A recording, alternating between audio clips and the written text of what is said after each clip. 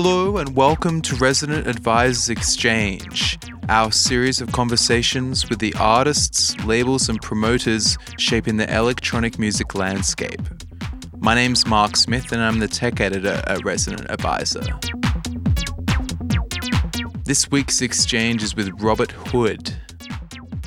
Of all the influential figures to come out of Detroit, Hood's music is perhaps closest to techno in its modern state.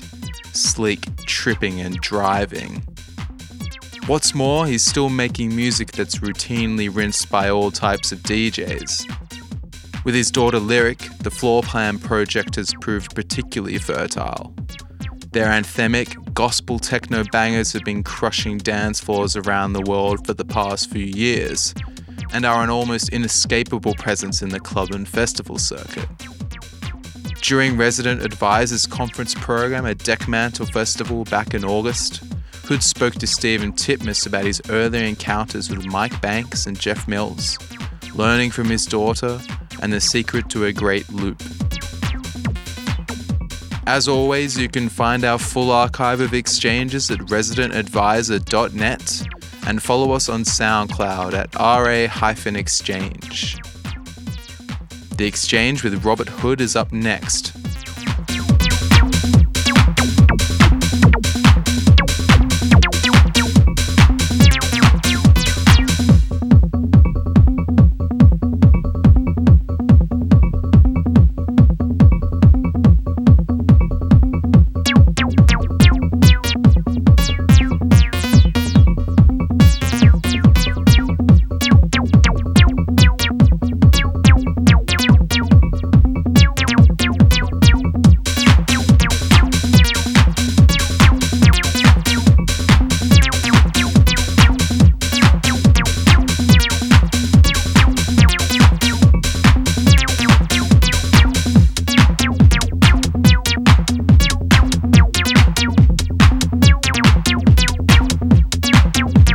So it's absolutely no exaggeration to say Robert is one of the most influential figures in electronic music. For one thing, he was a founding member of Underground Resistance. Add to that the fact he more or less invented minimal techno. But I think what's most important is Robert's still making completely vital music 30 years into his career. We're going to be having a discussion about his career today and his history. So ladies and gentlemen, please give it up for Robert Hood.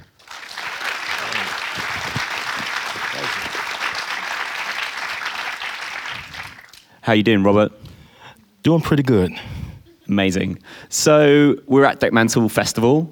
You've played every one since 2013, right? Is that right? I think so. I'm not sure, but I think you're right. So when did you first get involved with the Deckmantle crew? Let's see, maybe I think it's about 6 years ago, I think. I think the first event got completely blown away. And I think when I say blown away, there was a huge storm that came in, as soon as I put the needle on the record, and this crazy storm came and blew everything away. And so we had to hunker down in this tent. I mean, there's rain pouring, mud everywhere, tents flying everywhere. It was horrible. And that was, I think, about 5-6 years ago. So what changed your mind from having that horrible experience to them playing every single festival? I mean, just the guys, Casper and Thomas's heart, they're true to the culture. So I said, I'll give them another chance. I think we'll try it again. So I played a live booking with them, and it was just banging hard. And the atmosphere in there was just real, and it was pure. So I said, well, we'll keep this relationship going. We'll see where it goes. Fantastic. And this event is obviously part of a wider tour. I was looking at your listings. I think you're going to play something like 20 countries this year, something along those lines. Is that right? You see, I'm the last one to know. See, I just grab my flash drives and headphones, and my wife keeps me in order, and she just says, okay, you're going to play Leipzig this week. You're going to go to Manchester. And I just say, okay. That just comes with wisdom in being an obedient husband. So I just go along with it. So is it part of the job that you enjoy, or you're just going along with it? I mean, it's all pure passion. It's all just pure, unadulterated passion and love for techno, for house music, for that heartbeat, and it doesn't stop. It's just, like I said, it's a heartbeat, and it's just a constant pulse. I love it, and I can't get enough of it. I'm just a fiend, and for the 909 kick drum, for the whatever the latest gear is, I'm just always a greedy man for it, just starving for it. Absolutely. And you mentioned your wife there, your daughter is in the audience today. Yes. How do you balance that home life and having such a busy career? Yeah, I mean, it's order. I put God first. God is always first in my life. God is real in my life. And for me, it's God, my marriage, my family, career, and everything else falls in place. And so it's not a trick to balancing it. It just, everything falls in place when I put God first. Absolutely. And of course, Lyric has been someone with you on tour that's been playing with you on tour as part of Floor Plan as well.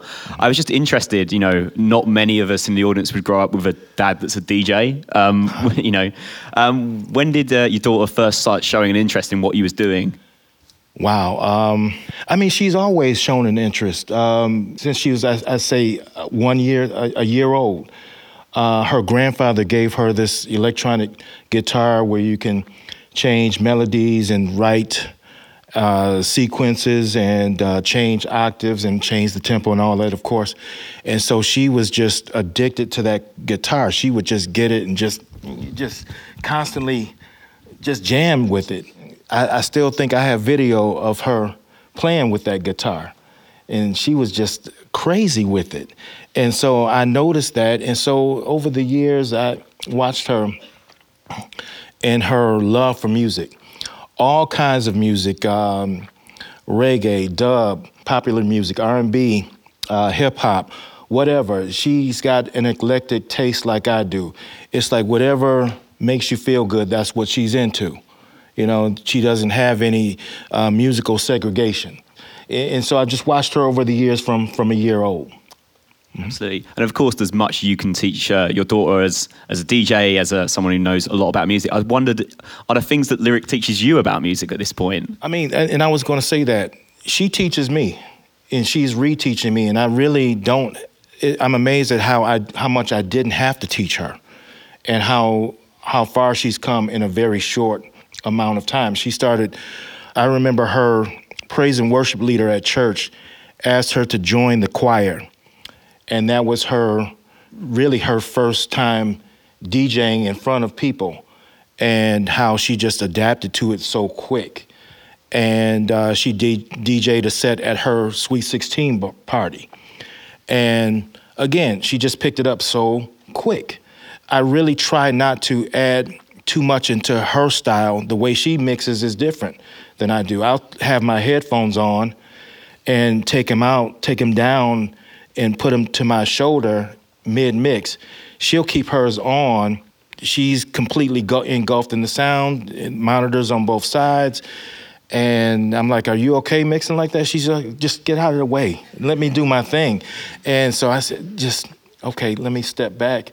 And she's teaching me how to be very selective in what I'm playing, in my decision making. And so I'm just watching her, and I'm just amazed. Because that's almost like the ultimate fatherhood conundrum, trying to steer your kid in one way but not doing too much of your own. That's it. And then when I think, okay, I want to step in and teach her a different technique to take her further, I end up teaching myself something. I learned something from her, how to just lay back, relax, and just calm down, let her do her thing.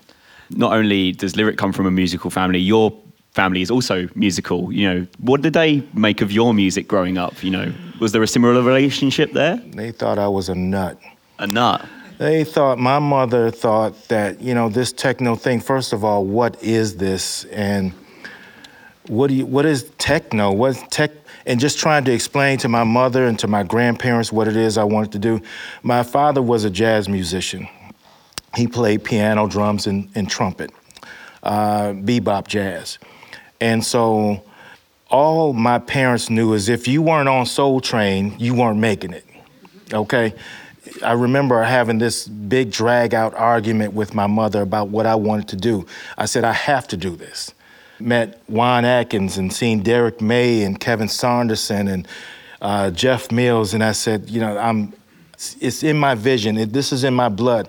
This is something I must do. And it was just pure vision. And it just locks in your mind. You think about it from the time you wake up until the time you go to bed. And so that's when I knew this is something that's in me. And they didn't really understand it. They said they tried to describe it. I remember my mother calling me from work, and I was at home playing craft work or something like that, and it was just, just beats going, and she just, what is that crazy music you're playing? Because she comes from the age of Marvin Gaye and Stevie Wonder, where they call it real music. I said, this is the real deal. You just don't know it yet. This is not a fad. Did any of the older generation eventually get it when they saw you becoming successful, or was it still nah? It was starting to come. I think, techno and house music is something you have to be there and experience to get. You have to feel it, and you have to feel it loud. You have to be in a club. Yeah, you have to feel that kick hitting you in the chest and feel the presence in the room. It's sort of a spiritual thing. And like I said, it's something you have to be there to experience. And so I think when they started to come to some parties that I was playing at, some gigs, and they started to say, okay, I'm still not sure, but this is what this is. This is programmed to Luther Vandross, but this is a different kind of experience. This is, I guess, disco is what they can, liken it to. I don't know if they completely got it yet, but they started to connect the dots between disco and house. Yeah. So when you're not touring, you currently live in Alabama. Right. What do you like about living there? It's obviously a big move from Detroit, where you grew up. Yeah, you know what I like? I like the peace and quiet. I can come off tour, off of a hectic, busy schedule, traveling, and just go home and decompress. Walk outside my front door, look up at the sky, and just breathe for a little while. And just clear my mind and clear my thoughts, and just kind of play farmer for a little while. As a European who's never been to Alabama, I don't really know what it's like there. Can you kind of describe it? I mean, cornfields. Okay. Cow pastures. You got cotton growing over here, you got corn growing over here, and every once in a while a deer will come out. I remember almost running over a cow that was in the middle of the dirt road. It's red clay dirt road. Not all of Alabama. I mean, there are paved roads, but our road, the road that we live on, we just got paved maybe 6 or 7 years ago. A couple of years ago, I was had beef with wild hogs. Constantly having a problem with wild hogs tearing up my yard. And so if you can imagine a city boy from Detroit out in the field with a rifle trying to hunt down wild hogs in the middle of the night, and I don't know nothing about wild hogs. And so that's Alabama life. Did you eventually deal with those hogs? No. I ended up hiring a guy from another county who was the one of the county's best hog hunters, the hog whisperer. And so yeah, this guy who turned out to be a musician, as a matter of fact. Yeah, so we ended up having a lot in common. But this guy is a big gun advocate, lots of guns in the South, very conservative, very different from where I'm from, and very unfamiliar. But that's what it is, Well, we've already mentioned faith. You obviously said that's something that's hugely important to your life and the life of your family. Yes. One thing I found, and of course everyone must ask you this, is that you're an ordained minister, but I just wondered, at what point did you feel that was something that you wanted to do? I can go back to Detroit, and I was at my wife's church. I was the sound man. One Sunday night, we were having like a revival, and there was a visiting pastor. I was working the sound over in the corner of the church, and all of a sudden he just turned around and said, "You're going to preach." And I'm looking behind me like, who is he talking to? There's nobody behind me, but of course I'm against the wall, and he can't be talking to me. And he said it again, you're going to preach. And, mind you, I'm the type of guy, I was very painfully shy growing up. Not one to speak and, barely said hello. A very quiet, very reserved. And so for him to say that, I couldn't even imagine standing in front of a congregation and talking to anybody about the Word of God or preaching the gospel. But the thing is, although I couldn't imagine it and see it, I received it and I accepted it. And I said, okay, I don't know how this is going to happen. I don't know why he's saying this to me. But he said it. He prophesied it and spoke it over me. And so over the years, I began to step by step gradually develop into a minister. And what's the process for doing that? Is that something you just need to study with the church leaders and things like that? Yeah, really. Yeah, the studying, of course, but it's more the impartation, just receiving and saying, yes, I will. And letting God do the rest. And the Holy Spirit and God's word just guided me this way and that way through this maze. And I tried to turn away from it. And every time I tried to turn away from it, God would put me right back on course like a GPS. And moving to Alabama, I couldn't imagine doing that either. But that was an important step in my spiritual development, is leaving this familiar place, Detroit, and going to Alabama, where it's conservative, different environment than I'm used to, in order to go to the next step. And so from there, I began to go to the School of Ministry at my church over the years and just study and go from one level to the next, to the next, to the next, and just grow. One thing I found very interesting is that you once said gospel music and techno are not very far apart. I just wondered, how do you see it that way? Well, if you can imagine Jesus being a DJ. And what I mean by that is, and I know that sounds, Jesus being a DJ, what is, but Jesus would take stories and parables and spin them and tell them to people. He spoke a lot figuratively and in parables. And just one story to the next about the sower who sows the word, and about the story of the fig tree, and that was his ministry. So, as a DJ and as a minister, every track that I play is like a parable. It's like a chapter in the Bible.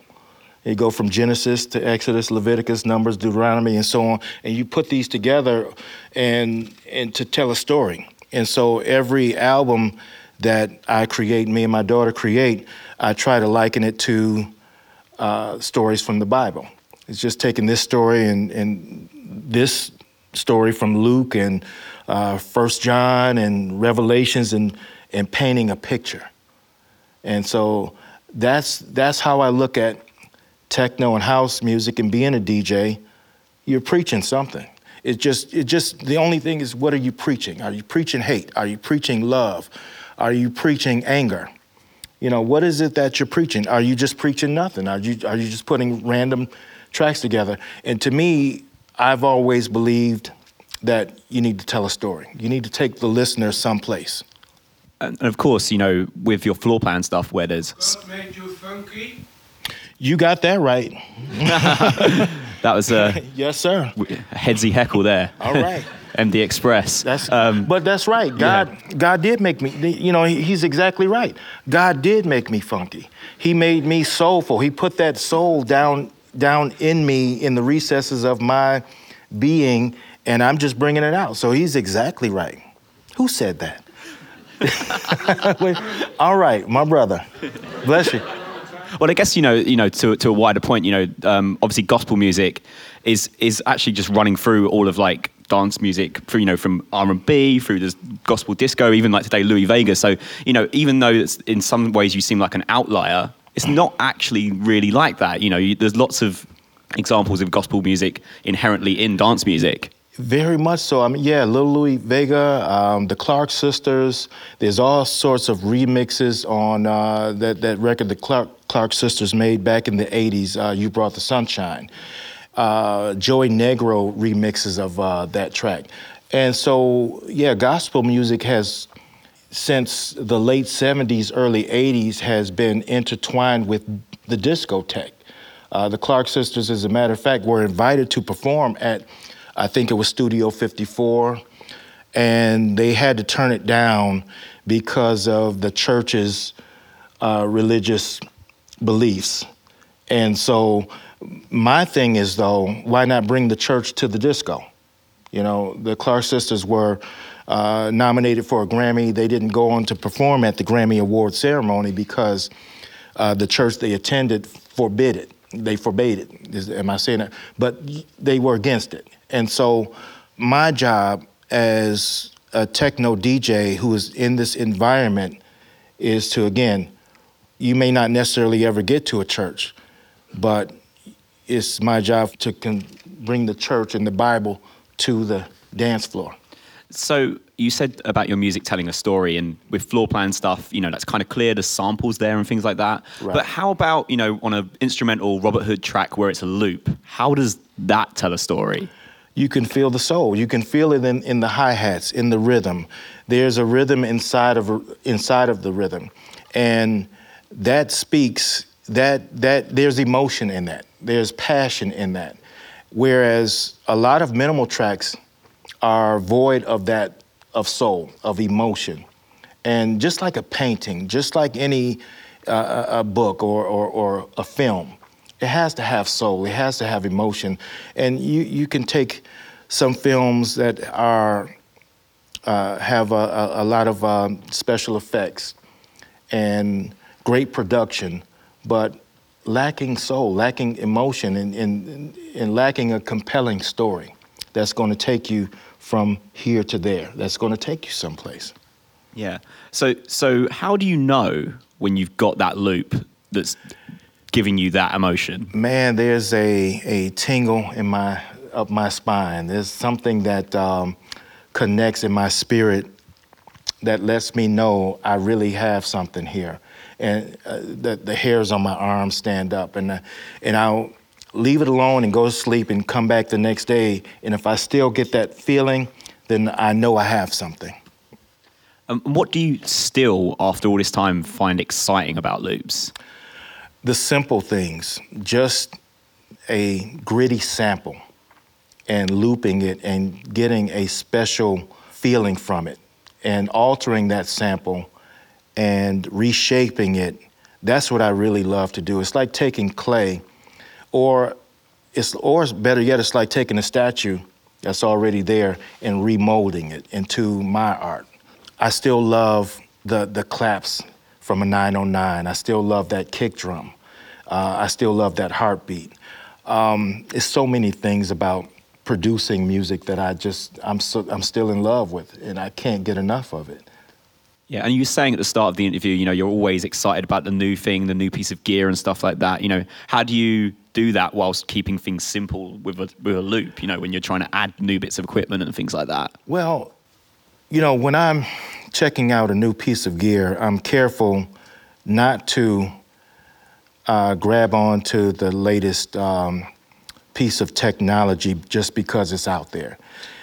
It's got to feel good in my spirit, like a harmonica, like a guitar, like a saxophone. It's just got to fit my personality, Robert Hood, and it's got to fit my way of my vision, you know, for what I want to do. You know, I can remember back in the early 90s, and the Kurzweil workstation, the keyboard, came out, and everybody was so excited about it. And to me, it slowed me down. It didn't fit with the way I wanted to, my approach to music. And so I always have this thing that I say, it's like David and Goliath.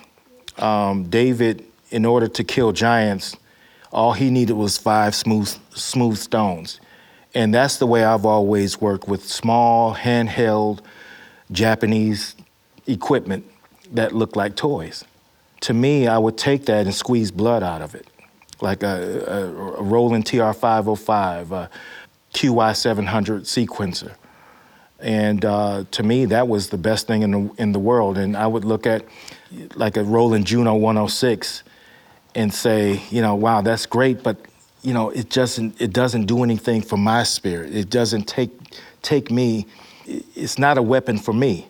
It doesn't fit. And so if it doesn't fit, it just slows me down.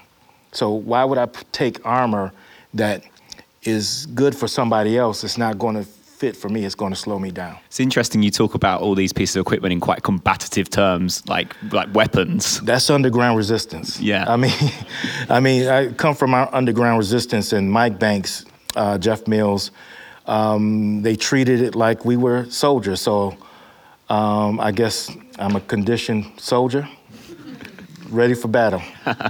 Yeah, got in the barracks of underground resistance. That's it. One thing I found really interesting in another interview, you said when underground resistance first came out, they were kind of like the public enemy of techno. I just wondered if you could explain that a little bit, because I found that really interesting. Yeah, absolutely. The production was just sick. It was hectic. It was very different from the production from Kevin Saunderson, from Derek May, from Juan Atkins. It was militant. It was more like the Bomb Squad. And it was real.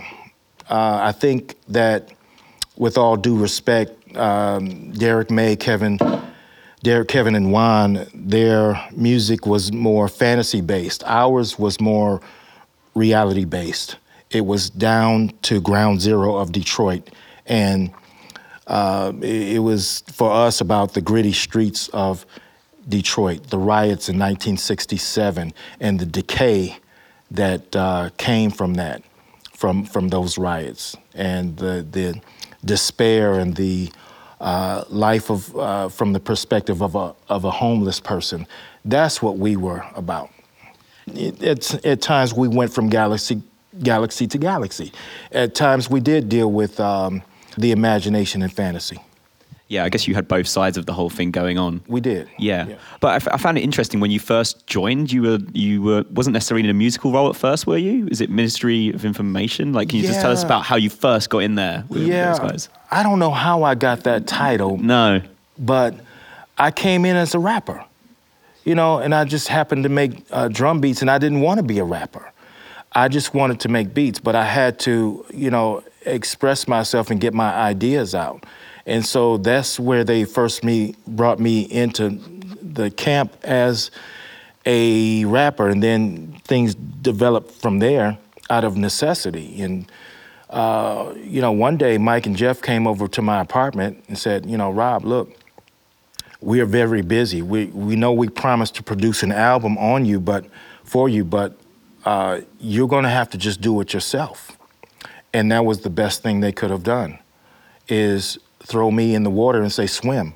You know, either sink or swim. You're gonna have to do it yourself. We're behind you, we're gonna back you, but production-wise, you're gonna have to learn how to work this equipment. And so it became do or die, literally.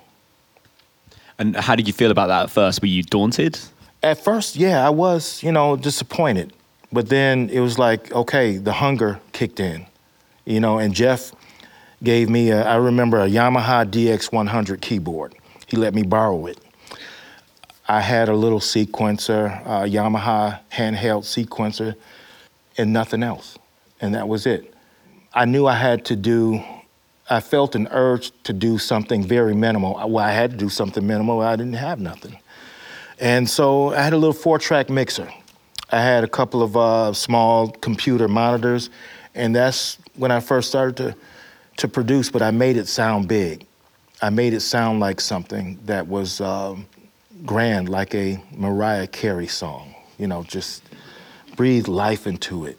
And so, like I said, that was the best thing they could have done, but it was hard at first. I had to learn how to record. Having conversations with Mike and Ron Murphy, the late Ron Murphy, who mastered all of Detroit's records, taught me how to get better and better. And one thing that many people would associate with underground resistance is their sort of political edge. Is politics something you're still engaged with today and keep up with at all? Yeah, absolutely. I'm constantly watching too much CNN, following what's happening with Donald Trump and all the latest fake news that's coming out, and I probably watch too much of it. My daughter is always, "Daddy, can you turn that off just for a little while?" How does it make you feel, that constant news cycle, And that's where the Bible kicks in, and my relationship with God, because, when you get caught up in the talking heads on the news broadcast, and their opinions and ideas about North Korea and about immigration and foreign trade and all that clouds your thoughts. And so I try to keep in mind and meditate on what the Bible says and what God's promise is, and what and that keeps me grounded. That keeps my spirit healthy, and not get caught up in all of that, because this administration is, I have to call it what it is. It's like a reality show. And I know that Donald Trump is the president. He's been elected president. But at the same time, I have to call it what, I've been trained and taught to call a thing a thing. This is what it is, and this is what I see. And I see behind all of the lies. And that's what spirituality enables me to do, to discern things and to see things for what they are and see myself for what I am. Do you think the general American population will see through the lies eventually, or? Unfortunately, most people won't. Most people won't. This isn't the first time. Society and the world has bought into lies before. So people who are looking at this thing from a spiritual perspective will see things for what they are. And I'm not saying you have to be so super spiritual in order to unmask something. You have the Holy Spirit in you. Everybody in here has the power, for discernment.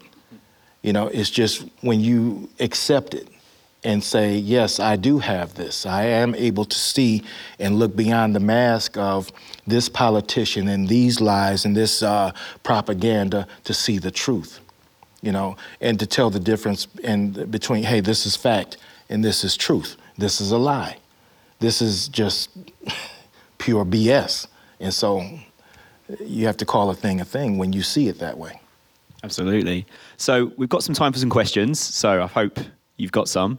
But just before I finish, you mentioned you started off as a rapper. I just wondered, I know you're a big hip-hop fan. Don't ask me to bust a rhyme. I'm not. I was going to ask you to spit some bars, but no. Man, okay. I was actually going to ask you who's your favorite hip-hop artist. Oh, you can't say yourself, though. Nas. Nas. Why Nas? Nas is a street poet. He's like the Langston Hughes of hip-hop. And I've always admired Langston Hughes' poetry. He's a modern-day gangster poet, and without being a gangster. You don't hear about him having gone to prison or been shot 9 times in order to have street cred. He's lived the life of, coming from Queensbridge, the projects in New York, and without all of the gang affiliations. But he was brought up in the projects, and having gone through losing friends to gang violence, to street violence, and documented it so eloquently at a very young age. And all through his career, that's what he's done, is chronicle the streets, politics, himself, just so beautifully and so creatively.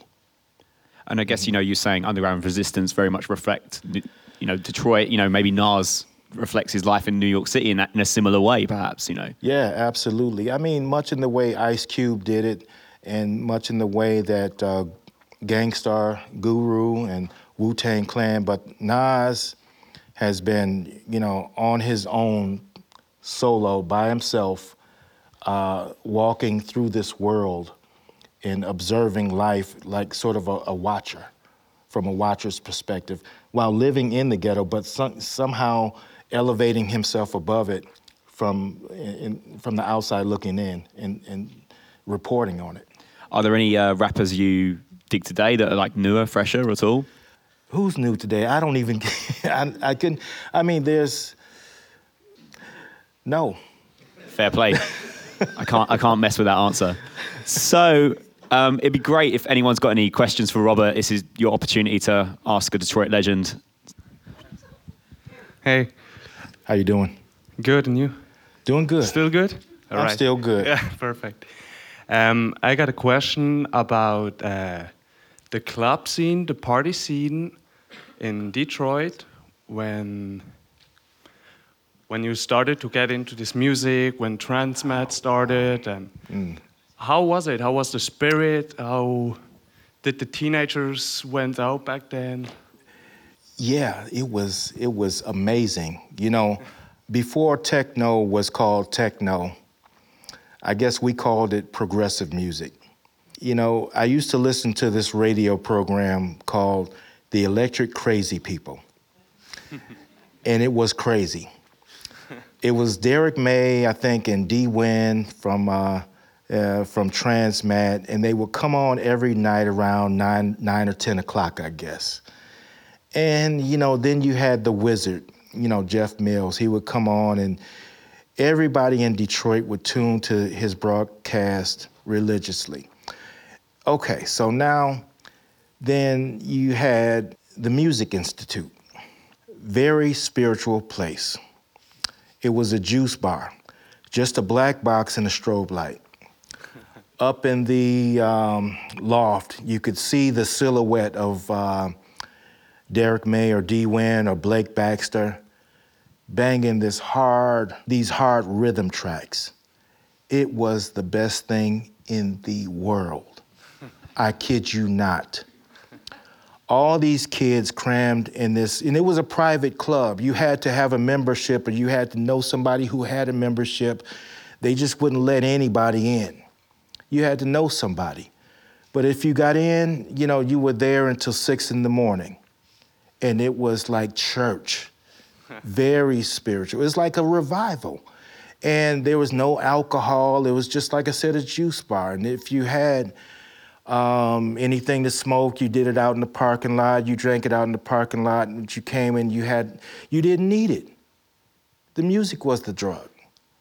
The music elevated you and took us to a different place, another place. And it was just, you couldn't imagine the music we heard. And it was like heaven. Matter of fact, there was a club on 7 Mile and Woodward called Heaven. It was a gay club where this DJ, he's deceased now, his name was Ken Collier. And we would go there to hear the best. He's the DJ that taught Derek May how to play. And best house music on planet Earth. Okay, and it was heaven. And it was on a Friday night, it was just indescribable. It was beautiful. And it was funky, it was soulful, it was gospel, it was always in still church. I remember the UN, the Underground Nation in Detroit. I remember St. Andrews Hall. We had good clubs back then, and it was pure. It was pure, just uncut, funky, uplifting techno and house music and Chicago house music and imports from, I remember a record store I used to go to called Buy Right, and you could find all the latest imports from Europe and stuff from Chicago, the new stuff from Detroit, and it was just heaven back then. It was but it was new and it was like a baby. And it was just we loved it. Yeah, I'd actually recommend if any of you guys check out a mix from Ken Collier, you can just go onto Google and type his name in. Yes. But it'll definitely be like the best mix you hear in ages. Yes. Maybe time for a couple more questions, if we got some around. Hi, Robert. Hello. Hey, how you doing? You mentioned earlier that you put a message in your music like in books or film. Other than obviously the Bible, is there any literature or even film that's influenced you? Yeah, I mean, Julian Temple, there's a film by Julian Temple called Requiem for Detroit. And I based the album Nighttime World Volume 3 on that film, off of that documentary. And then there's Omega Man with Charlton Heston, and where I sort of borrowed that concept for Omega, the album. And so, yeah, I'm constantly looking at, sci-fi movies. The Twilight Zone is a series that I was always been in love with since I was a kid. And Rod Serling, the creator of The Twilight Zone, was actually a devout Christian.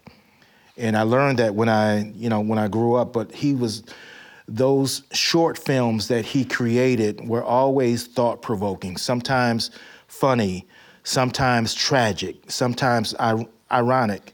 But those Twilight Zone episodes, you really ought to check them out. They really shaped my ideas about compassion and humanity, and really shaped my ideas creatively. So I think we've got time for one final question. Hi there. Hey, how you doing? Good, thanks. What was it like working with Mad Mike? Late nights. Does he live up to his name? Yeah, I mean, working with Mike and Jeff, it was constant late night sessions.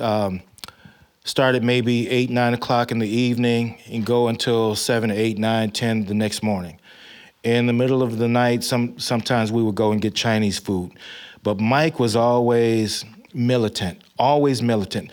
Mike slept in a cot up in the attic of his mother's house. No heat. Mike was hardcore. Mike was a street guy. Mike used to do evictions in Detroit. When you're evicted, you're put out of your home, you can no longer pay your rent, your mortgage, and these guys would come and take all your stuff and put it out on the street, all your furniture, and Mike was one of the guys who did that. And Mike had a partner who was killed during one of those evictions, and that really affected Mike. Mike grew even harder when that happened. And his approach to life and techno was always from the school of hard knocks. But Mike was a thoughtful guy, very thoughtful. And Mike is, still very thoughtful and very sentimental. But Mike, he doesn't take any bull from anybody. Now, working in the studio, it's just get this thing done. Let's get it done. Let's hammer this music out. We got to kill everybody in the industry. We got to kill Sony. We got to kill all the major record labels. We got to destroy them. There was no drinking, no alcohol, no smoking. Jeff Mills, he never smoked, never drank. Mike very seldom took a drink. I think I was the one that was that was slightly off. I was the smoker. When I first met Jeff Mills, I came into his studio with a 40 ounce. And so, but I was a young kid, and all I know is I'm at the studio with the Wizard, and I'm ready to get down. And so, but gradually, I think their lifestyle, their influence changed me. It grew me up very fast.